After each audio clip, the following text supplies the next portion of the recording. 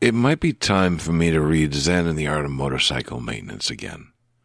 And by read, what I really mean is listen to. I have an audiobook version that was put out several years ago. And there's a companion volume as well. I forget what it was. Now in Zen, I think it's called, which is another writer who's taking the same journey and journaling along his journey of his reflections on the original book, something like that. It's been a while since I've read that one. I tend to reread Zen. The first time I read Zen, the Art of Motorcycle Maintenance, I did read the book, and I have the book, and I've read it a couple of times. It's one of the few books that I've read more than once. And the audiobook I've definitely listened to more than once.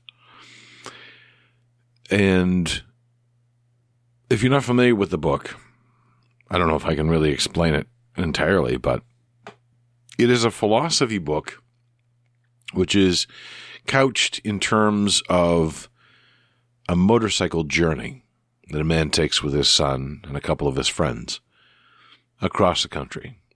I think from, the funny thing is I've read the book several times and still there are things I forget, but I believe it was from Montana. No, I think it was further east than that, through Montana and then down to California, or over to California, I should say. Probably a sign I should read the book again, but honestly, the destinations were never that important to me. Like there are certain details where I'm not interested in really even remembering. The Montana one has a particular thing that stands out in my mind, I guess. But the book is a philosophical journey that is semi-autobiographical. I think it's a fictionalized biography, but not in an extreme way. I don't think that the author thought those thoughts at each particular space, but he's definitely thought those thoughts and applied it to a journey that was familiar to him. It's a remarkable book. The philosophy that is being explored is the meaning of value. Essentially, is the core thing. There's a whole examination of where values come from, how values can sometimes be incompatible between people, and more. The fact that I'm faltering on details again is probably an indication that I need to reread that. But it's not as much for the information that I need to reread it, although that is very valuable. It's for how would I describe it? It's like smoothing out the cloth of my mind. It's setting a bookcase in order. It's cleaning a room. These aren't tasks that are done for any real purpose, in a way. The rooms might have been entirely functional, for example, while still being a mess. I have many messy rooms which are still functional. Although that also argues I should clean those up too. The smoothing of fabric in particular is kind of pointless. It doesn't actually add anything in most assessments of it. But the side effect of that smooth fabric is a sense of order. It is a sense of removal of complicating details. It is a sense of simplicity, of getting back to basics, of taking control in some ways of the situation, which manifests in negative ways too. Of course, humanity is well established at wanting to control nature in every aspect, and gone too far, that can certainly lead to terrible consequences. But in this case, I feel that familiar sense, which it took me a while to recognize, but that sort of familiar sense of a wrinkled sheet of the mind, where I find myself frustrated, but I can't articulate it as well, or I find myself exhausted and unable to find ways to recuperate my energy. I find myself frustrated and not able to set it aside. I can feel today was a very frustrating day for me. It hit too many things seemed to hit at once, and that frustration boiled over, which is not something I'm proud of, or it's something I try to keep in control because I can see where it turns to mindlessness. And later, as I was reflecting on this and on other things, I could feel a little bit of that distance remaining, that comfortable distance, which means that I'm moving back into my rational mind, which is where I spend most of my time. But there is something of the side effect of reading this book, the journey that's within it, the narrative style that's used, which is, in some ways, I feel like all philosophy books should be written with the narrative style. I think it was more approachable because it was done that way. Even though, again, he gets into heady concepts, even though there's a fair amount that's taught through it. The person who wrote the book and is the subject of the book, you might say, or the protagonist, actually, is a philosophy professor. And there is some of him remembering being a philosophy professor in the book as well, which is, I don't want to spoil it, but honestly, it's quite an old book. Because it deals with the character who went through a mental decline, who completely dissociated, and was given shock treatment, in fact, to try to resolve this incredible internal conflict.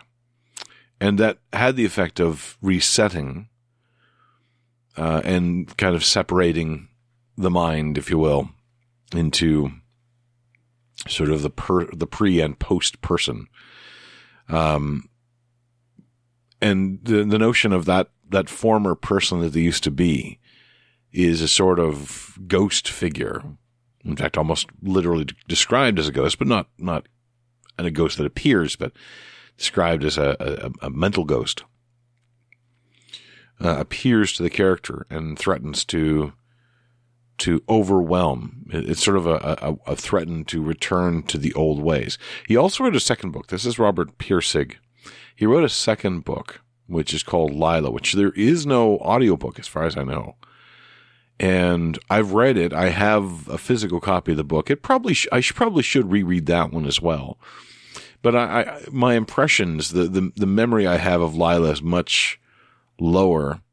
And Lila is weirdly meta-autobiographical because it does deal with the post-time after publication of the original book and the attempt to kind of organize thoughts at that point. I remember a card catalog of thoughts, which I believe the character used. Again, I don't know if the character and the author are as closely linked. And I don't remember much else about the book. It weirdly has a little bit more of a distasteful rather than a restful feeling in my mind. Again, I should reread these books. I am struggling to find consistent reading time, which is again and again. It is where I find audiobooks to be so much easier to engage. I'm in the middle of an audiobook, a cozy mystery haunted story, set in a library. So it is a comfortable cup of coffee on a warm but not too warm day, sitting by a window, watching the birds play outside. Like it is a very relaxing book. Even though there is some stress for the main character.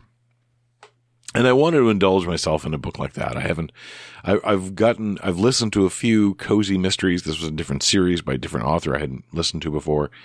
But I'm kind of enjoying it. But my point being, it's difficult to juggle more than one audiobook at a time. It's not as difficult to juggle more than one physical book at a time. I always have more than one going.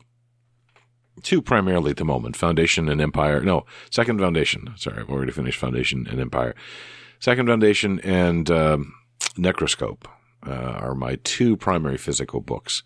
I did try to start a Stephen King book of short stories. I didn't realize it was a book of short stories.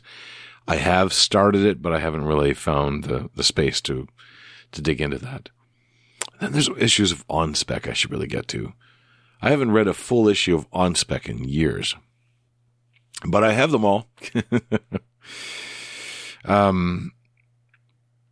But there's something in me which needs to find that smooth cloth again, that needs to find my center. I was also thinking that part of the problem is I really haven't had a chance to relax entirely.